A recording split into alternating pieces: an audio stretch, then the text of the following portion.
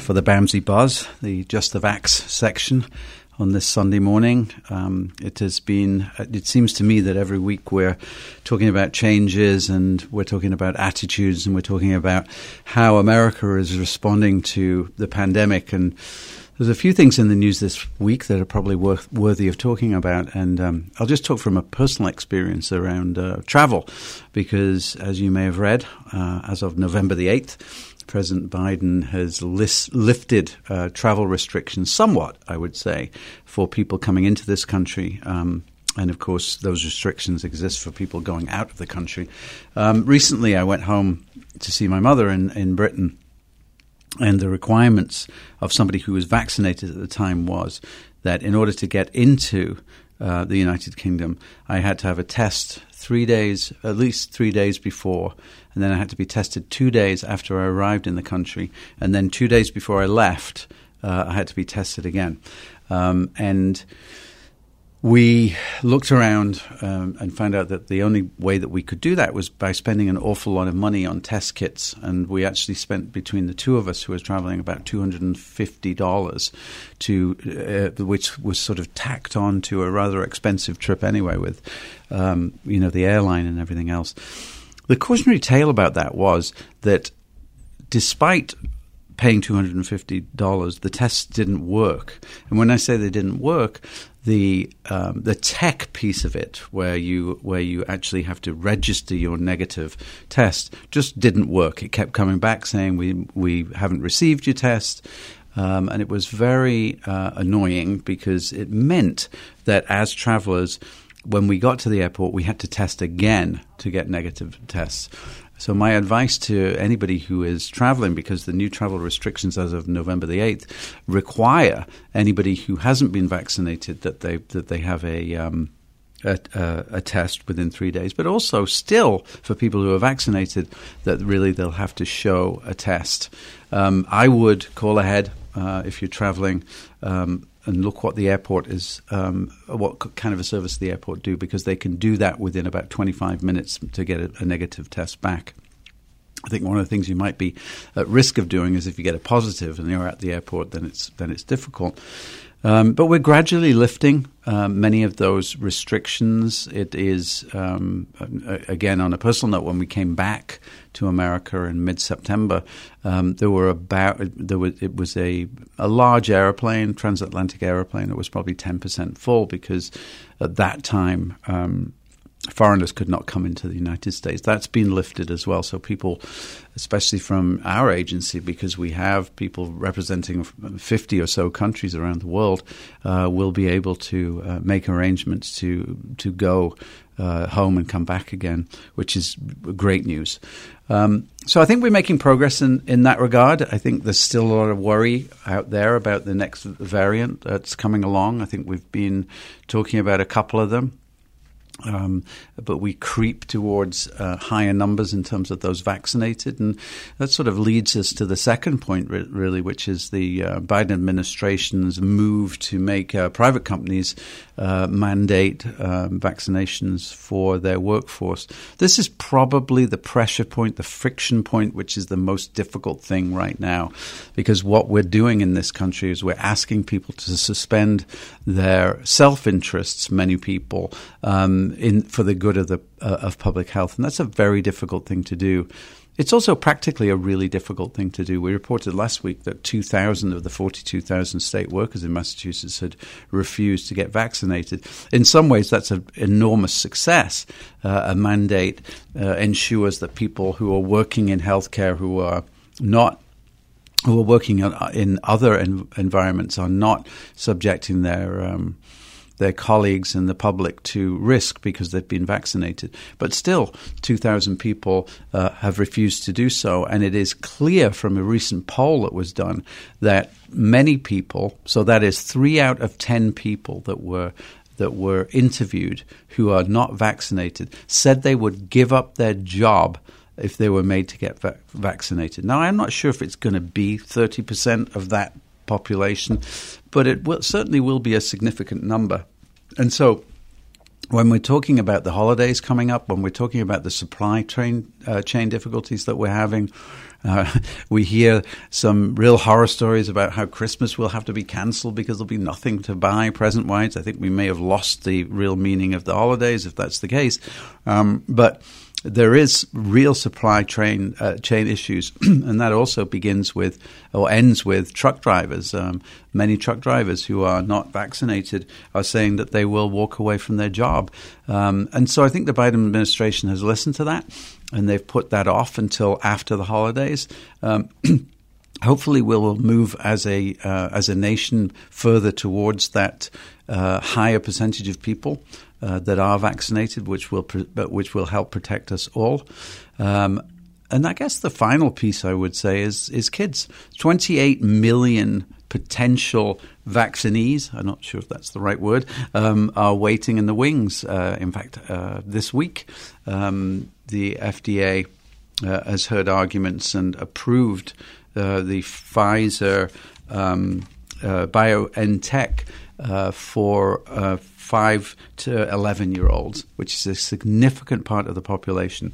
And who knows what the uptake on that will be, but that will be a real boost to get us towards a sort of herd immunity percentage number, which I think is a move in the right direction.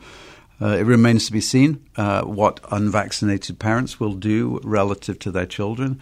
I think there's still a lot of concern about young children getting vaccinated. Those issues existed before with many of the vaccines that were available for other things, even like flu, for instance. So we'll see how that goes. But I do think it's a great outcome that Pfizer have recognized that a smaller dose is going to be effective for smaller people, those people between 5 and 11 years old. So those are the three things I think as we're doing Just the Vax as part of BAMSI Buzz on 95.9 WATD. And of course, you can always go to the BAMSI.org website /vaccine to get more information on this.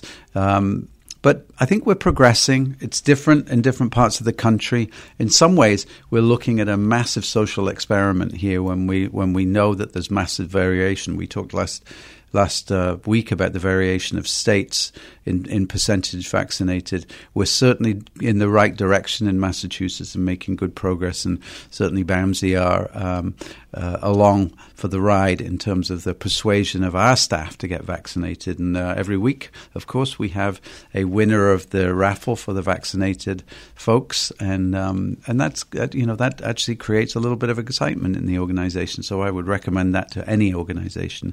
So those are the big issues of the week on Just the Vax for now. And coming up in the next part of the show, we're going to be talking about an award that BAMSI recently got from a trade association, the Association of Behavioral Health. And Aisha Boni, our VP from our Behavioral Health Community Services Division, will be joining us.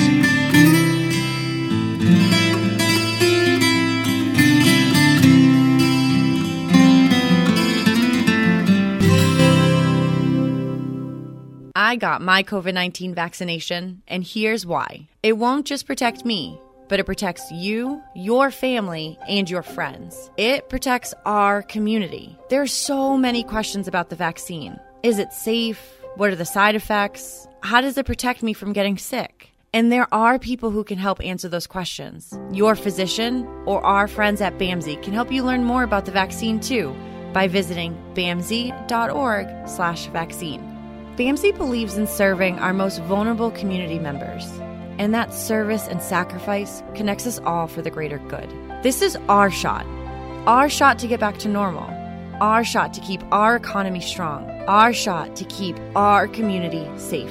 Talk to your physician or visit bamsi.org/vaccine to learn more of the facts. This message was brought to you by BAMSI. Be exceptional, be essential, be BAMSI.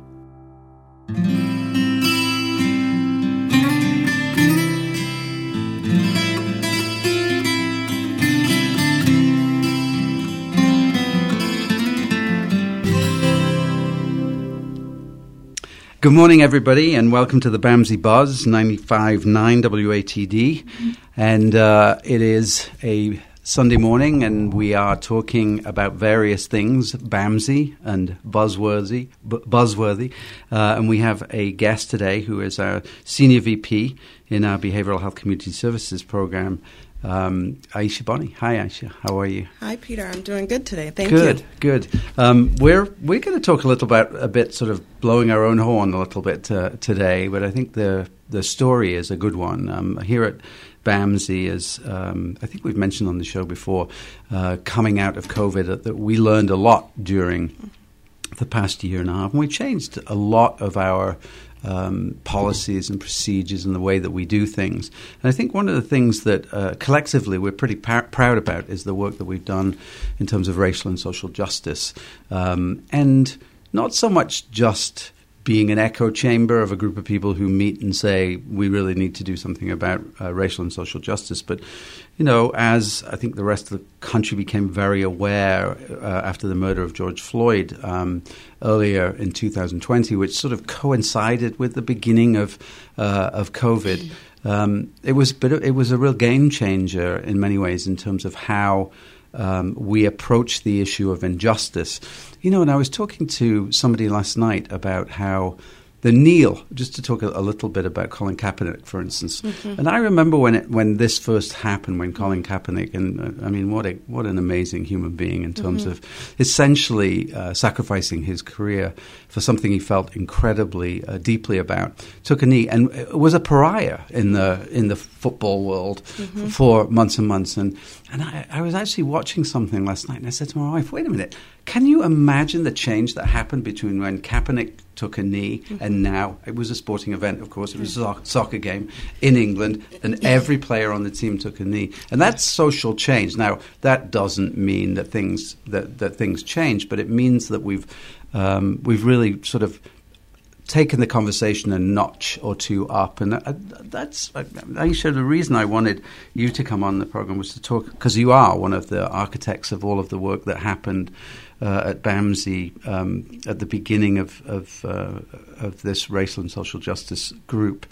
I'll start at the end and then we'll work backwards because recently our trade association, the Association for Behavioral Health, recognized us with a salute to excellence for diversity, inclusion, and justice. I think I missed one of the words. Diversity, equity, inclusion, and justice. That's right. I missed the equity. You can't miss equity out. Very important. And we made a little video, which I think is on our website, that you can go and have a look at with numerous folks. So if you can, Aisha, can you sort of paint the picture of how we got this going in the first, and talk a little bit maybe about the declaration that we felt that we needed to make at the beginning of the process? Certainly. I think the best way to characterize or talk about how we got here is to take a couple of steps back. And in your intro, you mentioned George Floyd. And his passing, unfortunately, was an eye-opener for many people. And the difference in his passing from other individuals before him who had passed due to police brutality is that we all got to witness it. Mm-hmm. We had a country, a world, a universe witness one man die at the hands of police. And so from that, people were in shock. People were confused. People were overwhelmingly hurt and hurting from what they saw. I think in that moment, so many people had what I like to call the come to Jesus moment of, that could have been my kid, that could have been my brother, that could have been my father, my neighbor, my uncle. No matter who you are, who you were, or what you look like, I think everyone had that realization. And as a result, you had an entire movement, not just here, but across the world, really. And so as leaders at BAMSI, I think we were faced with the reality of just over 60% of our workforce are people of color. And as leaders, what do we do to respond to the hurt, to the confusion, to the shock? And the best thing I think we came up with at the time was a work group. And I think a very appropriate and, to this date, pretty successful work group. I remember our first work group meeting here in the Bowman conference room, and we had a conversation about, okay, so if we're going to do this, we have to do it in a way that's overt. Mm-hmm. We have to be bold. We have to say what we stand for and stand behind that. And if we can't say exactly what we stand for, then it really doesn't serve any purpose for us to bring this group together. And you, as a new CEO, I think were very open to that idea. And as a team, we quickly crafted what is now our declaration statement when it comes to racial justice and equity and diversity here at BAMC. Our thinking was, if we have this one statement, from that one statement, everything else would follow. Everything would come from that one statement, similar to how we have our organization's mission statement. And so the language in the statement, I would encourage everyone to go and read our statement. The language in the statement is clear. It is bold. It acknowledges that Black Lives Matter, because there is no other argument. Mm-hmm. And it owns that we've made some mistakes. Mm-hmm. And the only way to address mistakes made is to own that they were made. And we do that. And so I think for me, as a person of color, as a Haitian woman, and someone who's worked at the organization for a very long time, I felt that we were thoughtful in how we crafted that, and it would resonate with people who work for us at the program levels. Yeah, I think, going through that, there was so many things going on, weren't there? We didn't know what was happening with COVID. Mm-hmm. People were sort of taking their laptops home and creating offices at home. People felt isolated. And then some people of color said, well, actually, I like working at home because, I don't have to be this other person when I'm at work. This whole iteration of change was happening. Mm-hmm. And I think, I don't think it was clean. I don't think it was like the first time we got it right. I think it was like sitting around listening to people. Mm-hmm. And I think you're right. Any organization should begin with accepting the past and say, we want to make an effort to put that right. Mm-hmm. I think what was great is we had people from all over the agency, didn't we? Absolutely. It was a cross-section of individuals all over the agency, and people came in with the intention of, okay, what can we do and how can we respond, rather? And I think you make an interesting point about listening to people, because one of the first steps we talked about is developing or offering these listening communities where anyone from the organization can come and talk about their experience, their response, their feelings, particularly with everything that was going on. I mean, at this point, we were still watching active protests on the TV mm-hmm. every night. Mm-hmm. Even in Brockton, there were a few active protests every evening. So listening to the needs of individuals, listening to their fears, listening to their experiences, and offering that safe space for them was very important for us as leaders at the time and now. Yeah, and I do think that the other thing that I was struck by as a white male was the impressions that people were bringing to the table were so different from my experiences mm-hmm. From where I am. And I think that really helped. What was interesting was that the people were coming up straight away, organizations, big organizations, mm-hmm. Coke and Nike and whatever, and they seemed like they had it was like, okay, here's our statement. And it didn't feel like that to me. It felt that we were trying to get to somewhere mm-hmm. where we had agreement about, which I think I was particularly proud of, that people were able to do that. But just talk a little bit about, let's have the echo chamber conversation. I think one of the things that can happen with some of these committees that you get a group of people who just agree with each other.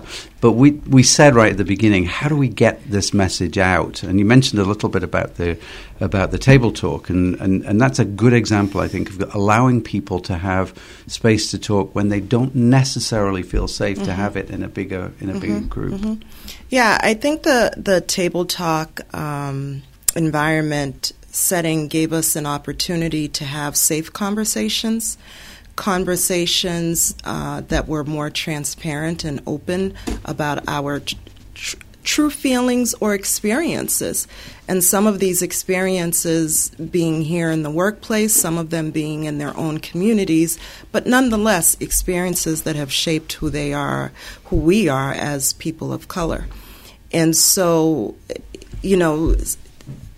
having the table talk experience, I think we gave that to individuals. We gave that space to individuals. And inviting others to come in, other people of color with experience and knowledge and skill around, for example, advocacy, how to advocate for oneself.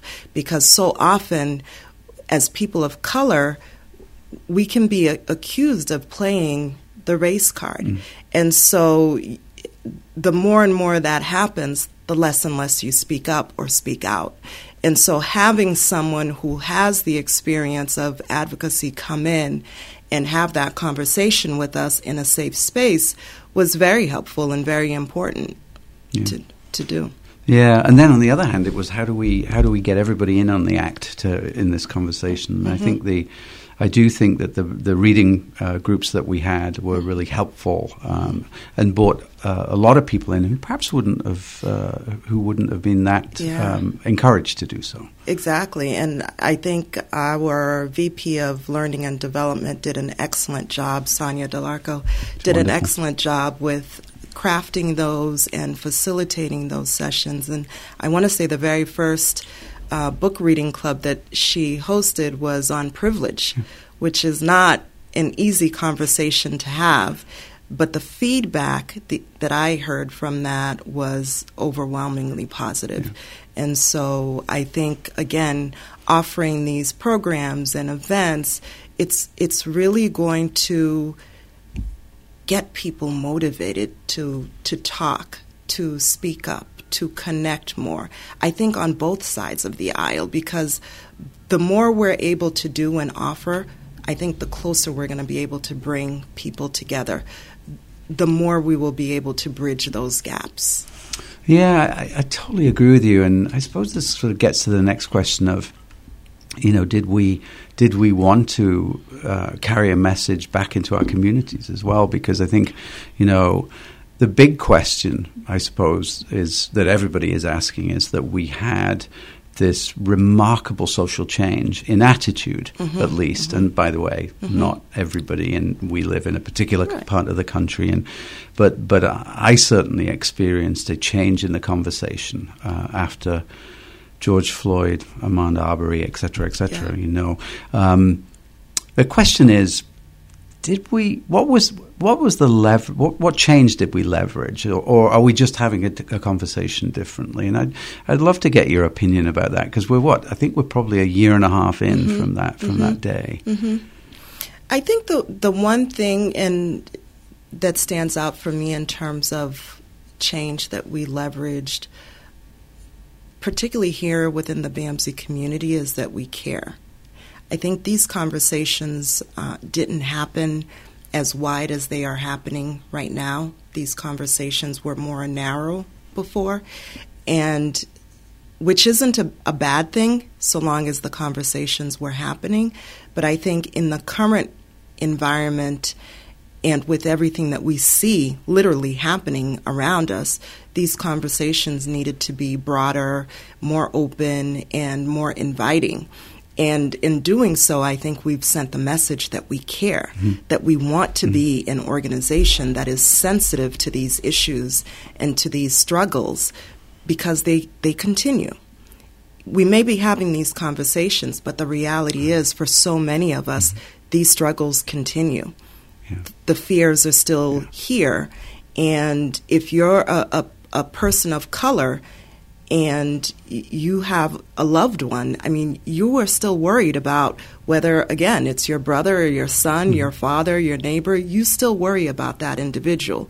So even though we are having these conversations, there's still some fear, or a lot of fear, present. And so the more we talk about it, the more we can bring about awareness and change, I think the more we can impact that fear. Yeah, and I think that gets back to this issue of structural racism Right. in our society. And so getting away from, and obviously, there's an awful lot of conversations to be had with people who are overtly racist, and that exists, in our communities in the world. But to me, it's addressing the issues of structural racism that really is the most pressing issue here in terms of our police force and our government and representation of all people in positions of authority and power. And I think that's certainly a message that we want to talk about both internally and externally. But why do you think at the end of the day, it's funny because we nominated ourselves, as organizations do, because nobody's going to nominate you unless you nominate yourself. Right. And what do you think it was that ABH looked at, the Association for Behavioral Health looked at, that sort of got us the award? Gosh, I think there are a number of things as I reflect on it. It didn't come to me as a surprise that we won the award. I think when I read the nomination, I was very impressed in retrospect, looking back at the work that we had done. I think so often discussions around culture, diversity, cultural competence, and sensitivity, so often those are one-off conversations, discussions, trainings, or programs. But this has been something in the making for over a year. The momentum isn't getting stale. It continues to build. And our membership continues to grow. We continue to offer new programs, new opportunities for individuals to come together, to speak up, to speak out. And our energy continues to grow and get bigger. So I think when ABH looked at, one, our bold statement to kick us off, and everything that we've been able to accomplish between then and now, including changes in our own policies, I think it is phenomenal, I want to say, the job that we have done. And as a team, to sound like I'm patting ourselves on the back, I think we should be happy and very pleased that we've accomplished so much, but I think we should also celebrate our workforce for getting us to do this. Absolutely. You are listening to the BAMSI Buzz on 95.9 WATD. And Aisha, I couldn't agree with you more. And I was struck by this issue of, if you take action, if you decide that you're going to be in the debate, if you're going to decide that you're going to be a change and a catalyst, it's not easy. It's not easy to have these conversations. And by the way, you will be criticized. You'll be criticized for not being inclusive enough. You'll be criticized by groups who say, why are you making such a big deal out of these people? That's the challenge, right? The challenge is, well, how do we broaden that scope of inclusion and equity? And I think that's the next piece of this work. Right. And the piece that you talk about in terms of it not being easy to have these conversations, that is 110% true. If it were easy, we wouldn't have these struggles still in 2021. So the sooner people can realize it's the difficult conversations we need to have, it's the uncomfort we need to sit with, the sooner we can get to the heart of some of these challenges. Right. And gradually that lack of comfort becomes the norm, and it dissipates as we get to know each other. Correct. And we've experienced that in our own community here at BAMSI between the table talks and also the listening sessions. Yeah. I think we've made progress. We've got an awful long way to go. Absolutely. But Aisha, thank you so much for coming on this morning. I really appreciate the time. My pleasure. Thank you, Peter.